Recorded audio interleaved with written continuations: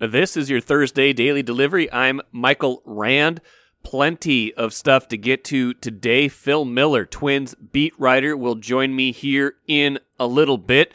Talked with Phil on Wednesday afternoon, setting up the Twins season, and then I almost saw that all blow up Wednesday night with a possible Twins trade. I will talk about that here in a little bit, too. That has not happened yet, so everybody is still on the roster that we thought would be on the roster, but adding to the uncertainty and chaos of this offseason, this potential trade, perhaps with the Padres, and I'll talk about that, like I said, in just a little bit here. Got to talk Vikings draft a little bit. One of their potential targets, Derek Stingley, had his pro day yesterday, ran a pretty fast 40-yard dash. I want to get to his comments a little bit here in a minute. Some interesting numbers on the Vikings and how many times they led in games in 2021 and why that maybe is important in 2022. And Lindsay Whalen, Gophers women's basketball coach who was recently inducted into the Naismith Basketball Hall of Fame.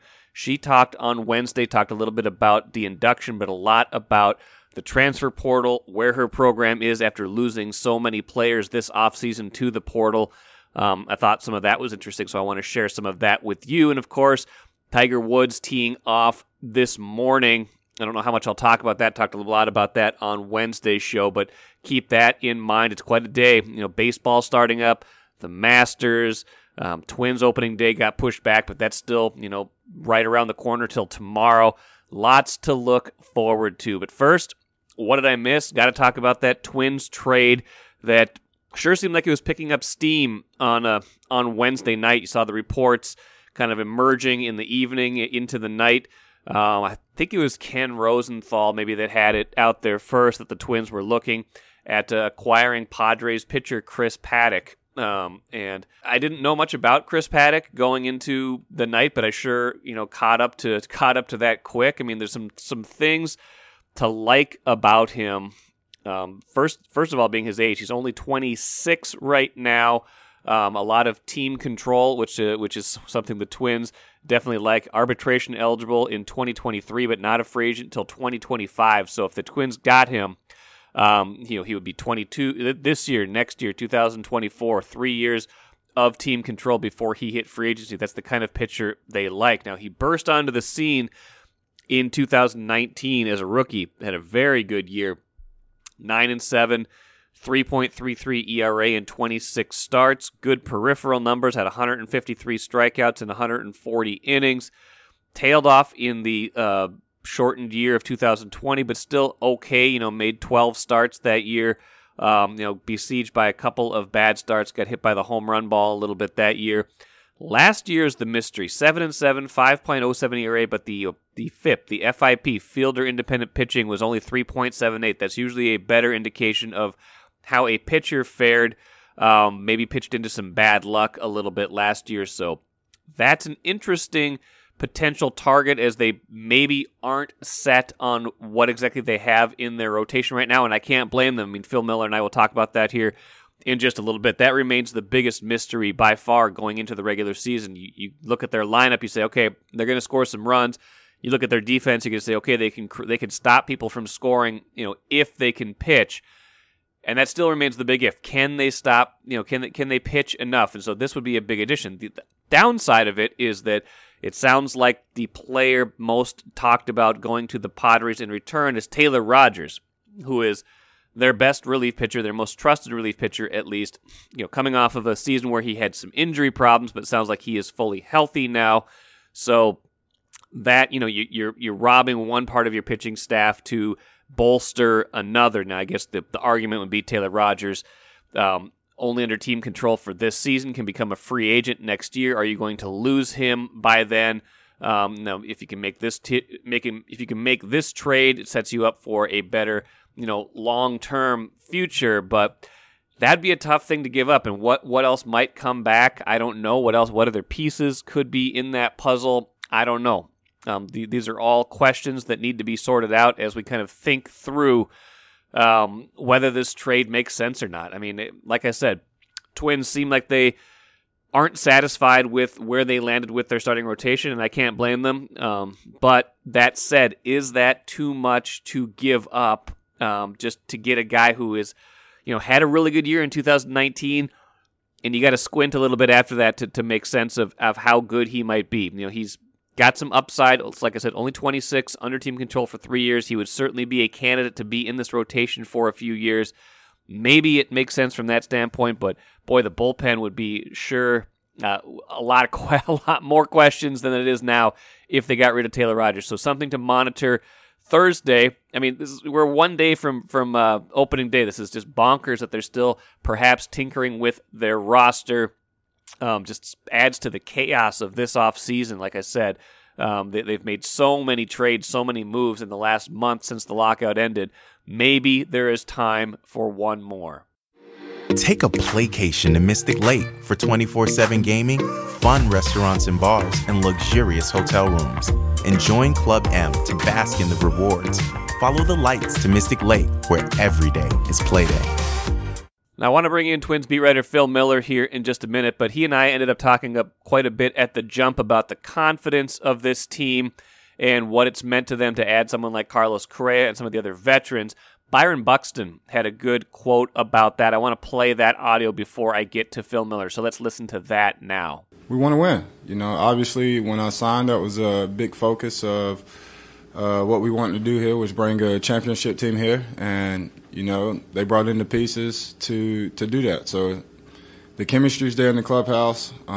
It's a lot of fun, and that fun translates to the field. And when you do that, that leads to a lot more wins. So for us, it's just going out there playing Twins baseball and having a lot of fun doing it. Everybody in there is focused on one thing, and that's winning. Once you have a team that's surrounded with a lot of winners, a lot of guys that's been to a lot of playoff games, deep playoff games. It's for me, it's a lot of knowledge in there for me to learn and to build off of. How that plays out on the field remains to be seen, but Phil Miller and I will try to break that down and make sense of it right here now. Really glad to have Phil Miller, Twins beat writer, back on Daily Delivery. Season starting Friday, first a week later and then a day later than they anticipated when everything was announced months ago. But lockout pushing things back a week and weather pushing things back another day. But Phil, we are here. And even with all this extra time, I don't still know what to make of this team. And I'm hoping you can help me make some more sense out of a roster that, while it does have a lot of interesting pieces, I still don't know how they all fit together. I've seen odds makers suddenly take the Twins from like 74, 75 wins to 81 wins in the last 3 or 4 weeks with some of the moves they've made, which is interesting to me. What is your impression just generally as you look at them right now of the 2022 Minnesota Twins? It's hard from a neutral standpoint. It's hard to make the case that they are 20 games better, which is what they were 20 games behind the White Sox last year. They finished in last place. Have they made up 20 games? Hard to see how. They don't have Mitch Garver. They don't have Josh Donaldson. But I can tell you, the Twins themselves, I wrote about this in today's paper, the Twins themselves are more than the usual spring optimistic this year. And I think it is 100% the presence of Carlos Correa. He is a dynamic, charismatic personality. Several players have said to the effect of he just exudes winning. He's so confident. He knows where he wants to go, and he's going to, and it feels like he can take us with him. Jorge Polanco said, in the years past, we go out and we think we can win. Carlos Correa knows he can win, and the difference is really energizing. So I think it's a fascinating year, particularly because Carlos Correa is almost certainly here only for the next 6 months before he goes and finds a $350 million contract elsewhere. But to me, having been around the team for 10 years, the change that he has made is really remarkable. They were kind of a plug along. We think we're going to be a good team in the past. Now they have a superstar among them. And I really think it rubs off confidence-wise. Now, you can't pitch with confidence. That doesn't get you anywhere on the mound.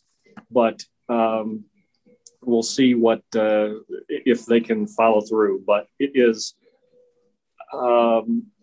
they are more confident than a 89 loss team a year ago than you would expect.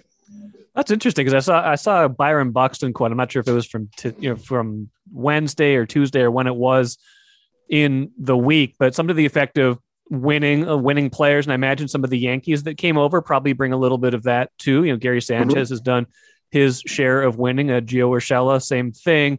So suddenly when you add those two guys and Carlos Correa, who's won a World Series, got used to success with Houston, you have added some of that, playoff success. Not like they haven't had that in the past. You had a guy like Nelson Cruz who had been to the World Series and was important in that regard. But that is an interesting factor. I do wonder how that dynamic plays out. I'm still wondering once you get beyond that confidence, and I feel like they were pretty confident last spring, and that didn't necessarily work out for them all that great. But once you get beyond that, how the day-to-day, how do you imagine this team? What is this team's identity going to be at the end of the day? Is it going to be the lineup? Is it going to be, is it going to carve out a defensive identity? Is it going to be some surprise with the pitching? Like, how do you think this team looks on the field? Yeah, I think the lineup is absolutely going to be it if everyone stays healthy. They feel like not only do they have a pretty stacked lineup, especially with Polanco, Correa, and Buxton at the top in any order.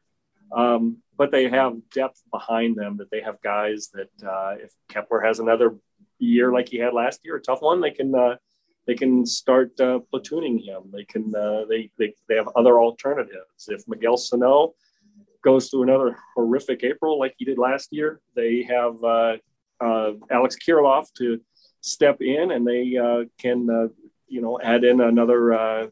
They have a lot of outfield depth at AAA. So I think the lineup and the defense up the middle is going to be very good. That's a lot of talk when we all know that the real question mark is pitching. First time I've ever seen, and first time anyone can remember, a team that has changed out all 5 of their members of their starting rotation from a year ago. 5 completely new guys. It's somewhat a very Twins-like, we can resurrect some of the guys that whose careers are kind of waning. They had so luck with Jay Happ and terrible luck with Matt Shoemaker a year ago. This year, it's Chris Archer and it's Dylan Bundy. And if you just look at their most recent season, you would think, how are these guys even in the rotation? But they are, and they're going to have big parts, and they have looked good in the spring. And it really comes down to how good those guys are, along with Sonny Gray, who you have a lot more confidence in him than the other 2.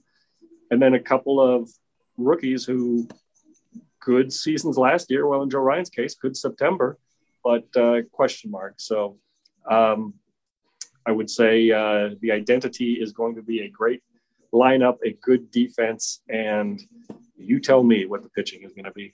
Yeah, and I that's a question I wanted to ask you. I mean, we heard a lot of, they didn't get much done before the lockout, and it was assumed that they were going to be kind of in scramble mode to try to fill out that rotation. Do you get the sense that they thought they were going to be able to add one more kind of less questionable piece? They wind up signing Chris Archer pretty late, and that's, a guy who's had success in the past when he's healthy, but he's not young anymore, and he hasn't been terribly healthy lately and hasn't been terribly effective in some of these more recent years. Do you think that Derek Falvey and Thad Levine thought they would be able to add more pitching?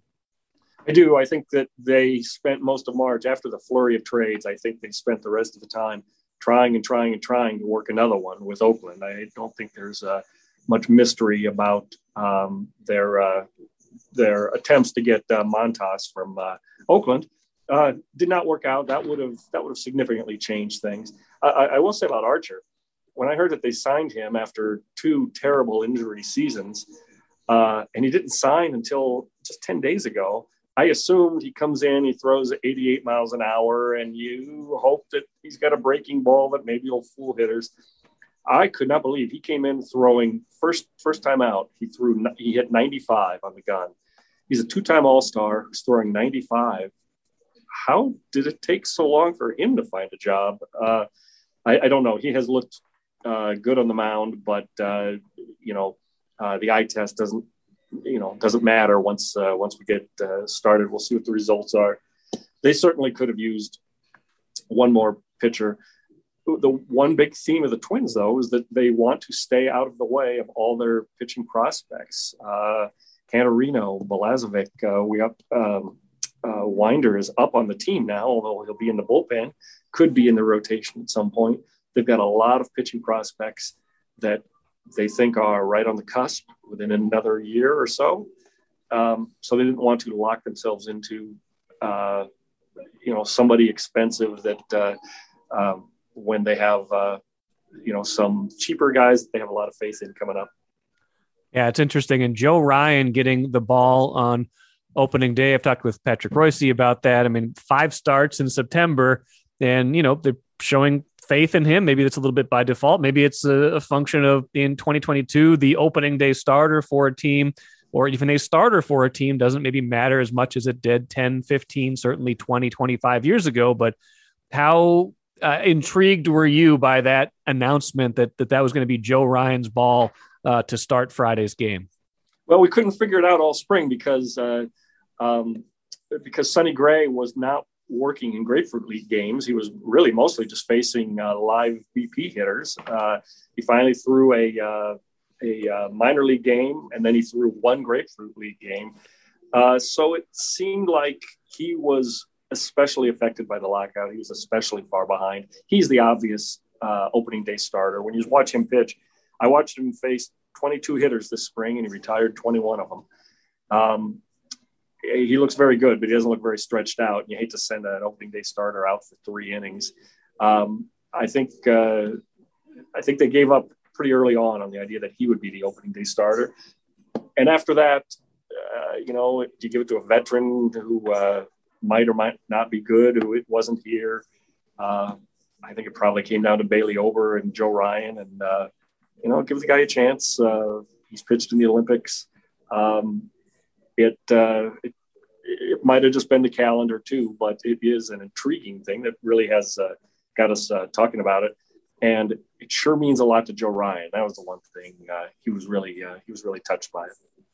We've spent plenty of time wondering about the starting rotation. I think bullpen is, something that kind of sorts itself out sometimes throughout the course of the first 2 months. Sometimes you don't know what you have in a bullpen. Sometimes, guys can get hot or cold. You bring someone up from AAA who, catches fire for a month and helps you and things like that. So that's maybe less important to have established on, April 8th. But, that said, I've still got some questions there, and I imagine they do too. How do you think those roles sort themselves out beyond, Taylor Rogers being, a guy in the back end and, along with Tyler Duffy that they've seen at least can do it. Counting on a lot from guys like Jhoan Duran and things like that, I would imagine at this point. Yeah, Jhoan Duran is an interesting kind of. He's one of those topics that people don't want to say too much because they don't want to jinx it, I think. But the guy looks like Brewster Gratterall from a couple of years ago. I don't think anyone wants to say he could be a star in the back of the pen, but I think people here are thinking it. Yes, Taylor Rogers seems completely recovered. He threw terrific in Fort Myers. I think they feel a lot better about that. They brought in Joe Smith to help Tyler Duffy with some of the late inning stuff, middle innings. They're looking for a bounce back season from Tyler Duffy, and they're looking for maybe a step forward for Jorge Alcala. So no matter what they do, the bullpen won't be as bad as it was last April when the bullpen cost them 4 games right out of the gate and kind of doomed them the rest of the season. I I think they like it's kind of the leading wave of this crop of pitchers that are coming up. The first ones arrive in the bullpen, and I think they feel pretty good. I at the end of the season, we'll go, Yoan Duran is going to be a star, or hey, you remember Yoan Duran when he was here at the beginning? Could go either way. Yeah, it sure can. That's kind of feels like the theme of the season. Like I'm having a harder time predicting this year's team than I think I have any other Twins teams in the past. And we've been wrong about some of these Twins teams in the past. It just feels like at the beginning of the year, you have a better sense of what you think anyway. We thought last year's team would be pretty good, and they weren't. I think 2019, we had maybe some cautious optimism, and they won 101 games. Nobody expected that. But this year, it's like, you look at it and it's like, this could go a lot of different directions based on a lot of different volatile things. The health of Carlos Correa and Byron Buxton being chief among them, how the starting rotation holds up, things of that nature. It's very difficult for me to get a handle on what I should expect. That said, like I said at the beginning, the betting markets have put them right around 81 wins for an over-under number. We've seen even higher from some of the advanced metrics. I'm seeing Baseball Prospectus has them up at like 85, 86 wins. I think 538.com had them around a 50% chance of making the postseason, which again is 6 teams in the American League, 6 in the National. Now, I went back and looked, Phil, 28 years since the AL Central was formed. 94 season was the first year of the 5-team division, AL Central. Twins have finished, it's very symmetrical. They finished in first place in their division 8 times, second place 5 times, third place just twice, second or fourth place 5 times, and last place 8 times. So it's like this little step ladder up and step ladder down. If you now do were, the Vikings. What's that? Now do the Vikings. Yeah, I'm not going to do the Vikings. They've been more in the middle than the Twins have, but the point of that being, they've only finished right in the middle twice out of those 28 years. They tend to either be pretty good, or the bottom falls out and they're a last place team. Now the last 3 years will bear that out with 2 first place finishes and a last place finish. As you think about this team, final question for you: what's the most likely outcome this year, even if we don't really think we know what to expect? Well, what's the most likely outcome for the record? I do think that they are. They will have the advantage of playing the Guardians and of playing the Royals 19 times apiece, and that helps. I guess I think they will finish above 500. I'll tell you, like I said at the beginning, I've been around the team so long in Fort Myers. I wrote a story about the great mystery of Gary Sanchez. He's been really good and he's been really bad, and the Twins have no idea which one they're going to get.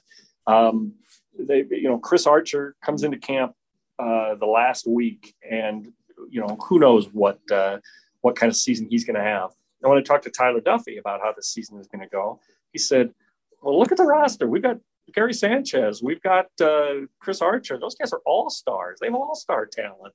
Look how much better we are.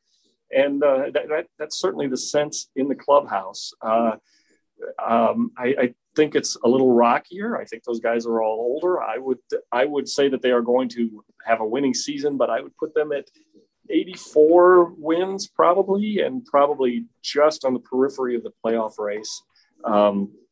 The question will be if they're kind of a 500 team, do they keep Carlos Correa at the trading deadline, knowing that he's likely to opt out of his contract at the end of the year? And the other thing I would think about this team is it's going to be completely different next year.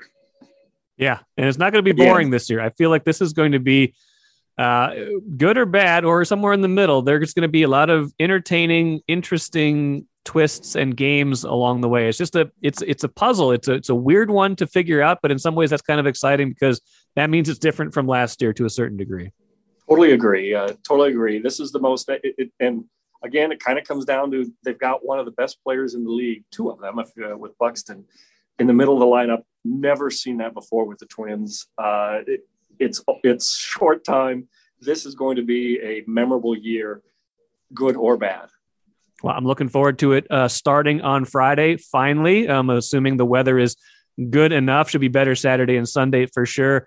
Phil Miller, good stuff. Read all of Phil's coverage, Star Tribune, StarTribune.com. All of our colleagues as well will be writing tons of stuff from the opener and beyond. Phil, enjoyed this. Be back at it soon with you, okay? All right, Mike. Good to be with you. Good stuff from Phil. As always, be sure to read all of the Star Tribune's coverage of Twins and the lead up to this season. First pitch Friday, scheduled for 3 o'clock or so, maybe 3:10, maybe a little bit later. Sometimes these openers take up, and there's a little bit of pomp and circumstance. Day doesn't look great tomorrow, but it sure looks a lot better than it is right now. So that postponement looks like it was the right move for sure. And yeah, it should be it should be fun. It should be this season just should be an interesting year. Should be a lot of fun. A lot of sometimes when you just don't know what's going to happen. Those are the best kinds of seasons. So we will see. We will all find out together how the 2022 Twins end up faring. Let's talk a little bit about Vikings and draft. I thought it was interesting. Derek Stingley, a guy who's been mocked to them by Todd McShay in his latest mock draft. He had his pro day and was pretty impressive. He's coming back from injury, coming back from maybe some disappointment, some up and down in 2020. 2021 was fantastic. A cornerback from LSU was fantastic as a freshman in 2019. Posted times of 4.37 and 4.44 in his 40-yard dash, vertical leap of 38.5 inches according to the school. So is this someone the Vikings could feel comfortable about taking in the first round? He would be, again, a high risk, high reward based on some of the inconsistency, some of the injuries. He has that Liz Frank injury that he suffered in training camp last year with LSU. He's a guy, like I said, how much do you like him? Will he be available at number 12 when the Vikings pick? Those are good questions, but this is a guy who could be a game changer. If he is healthy, if he is productive, could be a game changer. So that's interesting to me that the Vikings, this could be a good fit for them because they certainly need a shutdown corner. They certainly need to add depth at that position. If they can get a high-end talent like that, it might be worth the risk, but we will see about that. If they do take him, whoever they do take at number 12 will be entrusted with helping with one key area, protecting leads. Saw an interesting stat. I think it was Warren Sharp tweeted the other day. Vikings last season led in 15 games. 15 times they had the lead out of 17 games a season ago. And of course, they only won 8 of them. Now, it's a little bit, I don't want to say it's a misleading stat, but it's not a tell-all stat. I mean, Carolina, for the love of all that is pure, also led in 15 games last year. They only won 5 of them. They had a lot of games where they took a 3-0 lead and then got blown out. But by and large, the better teams in the league had held a lot of leads. The Kansas City had a lead in 16 games, one of the best teams in the league. Green Bay, NFC North winner, they led in 15 games. The Rams, the 49ers, the teams that played in the NFC title game, they had leads in 15 games last year. The Vikings, though, gave up a lot of leads. Now, why does that matter? Why do we care about a season that's already happened under a regime that's already gone? Well, to me, it matters because of this. Even if Mike Zimmer and Rick Spielman aren't here anymore, Kevin O'Connell and Kwesi Adolfo-Mensah have come in and they have set a new culture, a new path, but with a lot of the same players. They seem to believe that there are a lot of good players on this team that with some tweaks, the season could go much better in 2022 than it did in 2021. Now, they might be right, they might be wrong. I don't know what the ceiling is, even based on that, but knowing that they led in 15 games a season ago does give some more credibility to the idea of running it back to a certain degree with some of the same players.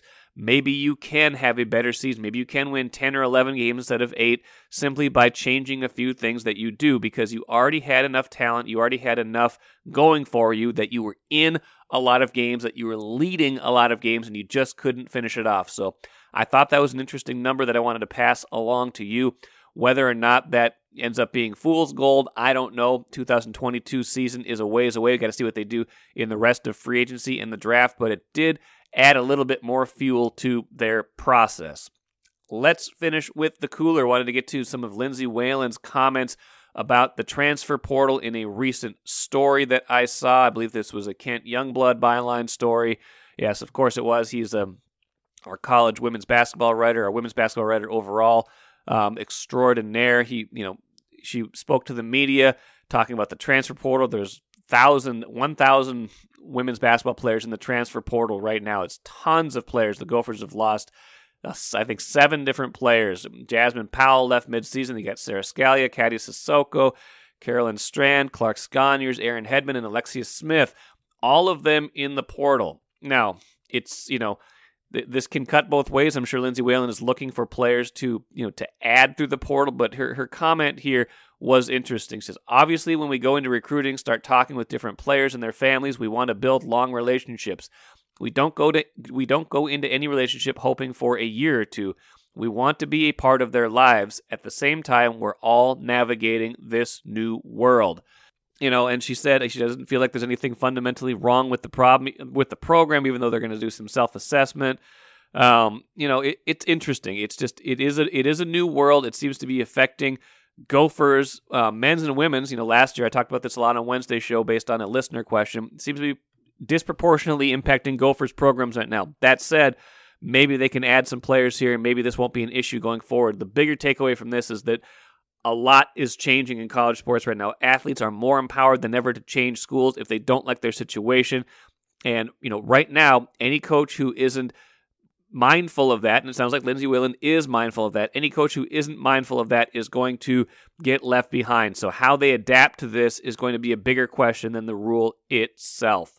That will do it for today. Hope you guys enjoy all of the tremendous sports to watch on TV Thursday, Friday, the weekend. It should be a ton of fun. Friday show, Sarah McClellan from the Star Tribune will join me to talk Wild hockey. Lots of interesting games for them coming up down the closing stretch. Probably going to need to talk Timberwolves here soon, too, whether they get the play-in, the playoffs. Those will be early next week. I'm sure Chris Hine will be on a show with me early next week as well. So lots to look forward to. Thanks for listening today. Stay dry, and we'll see you again on Friday.